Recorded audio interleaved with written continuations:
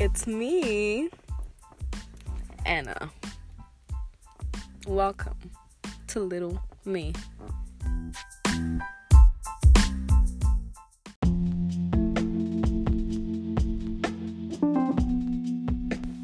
So, I've been messing around with this podcast for a little bit because, I ain't got nothing to do.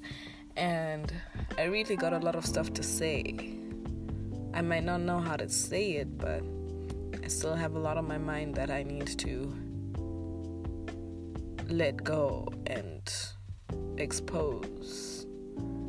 Maybe you can tell me how you feel about the thoughts I'm having, even though it won't necessarily do anything to the thoughts I'm currently having right as of now. But today, I just want to come out and encourage everyone who has really big dreams like I do, and let you know that even though it seems pretty impossible, it will happen, and it's going to have to happen because it's a dream that you have. And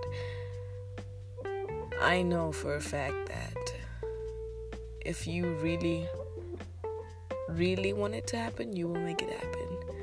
I read the saying once, and I hope I say it correctly, but it says, and I quote, "The people who are crazy enough to change the world are the ones that do." And I'm crazy enough to do that. I am crazy enough to do that. I don't know how I'm going to do it, but I'm definitely going to do it. And man, don't let growing old or society make you think otherwise. One advice I do have, though, is sharing your dreams with the right people at the right time. I cannot stress this enough. There are some people that want to build you up, and there's some people that just want to tear you down or take your dream away from you and make it their own, which is fine, because you must have 1,000 ideas that they might not have. But still, knowing who to share your dreams with might literally make or break you. And knowing who your role models are from the get-go can really help you.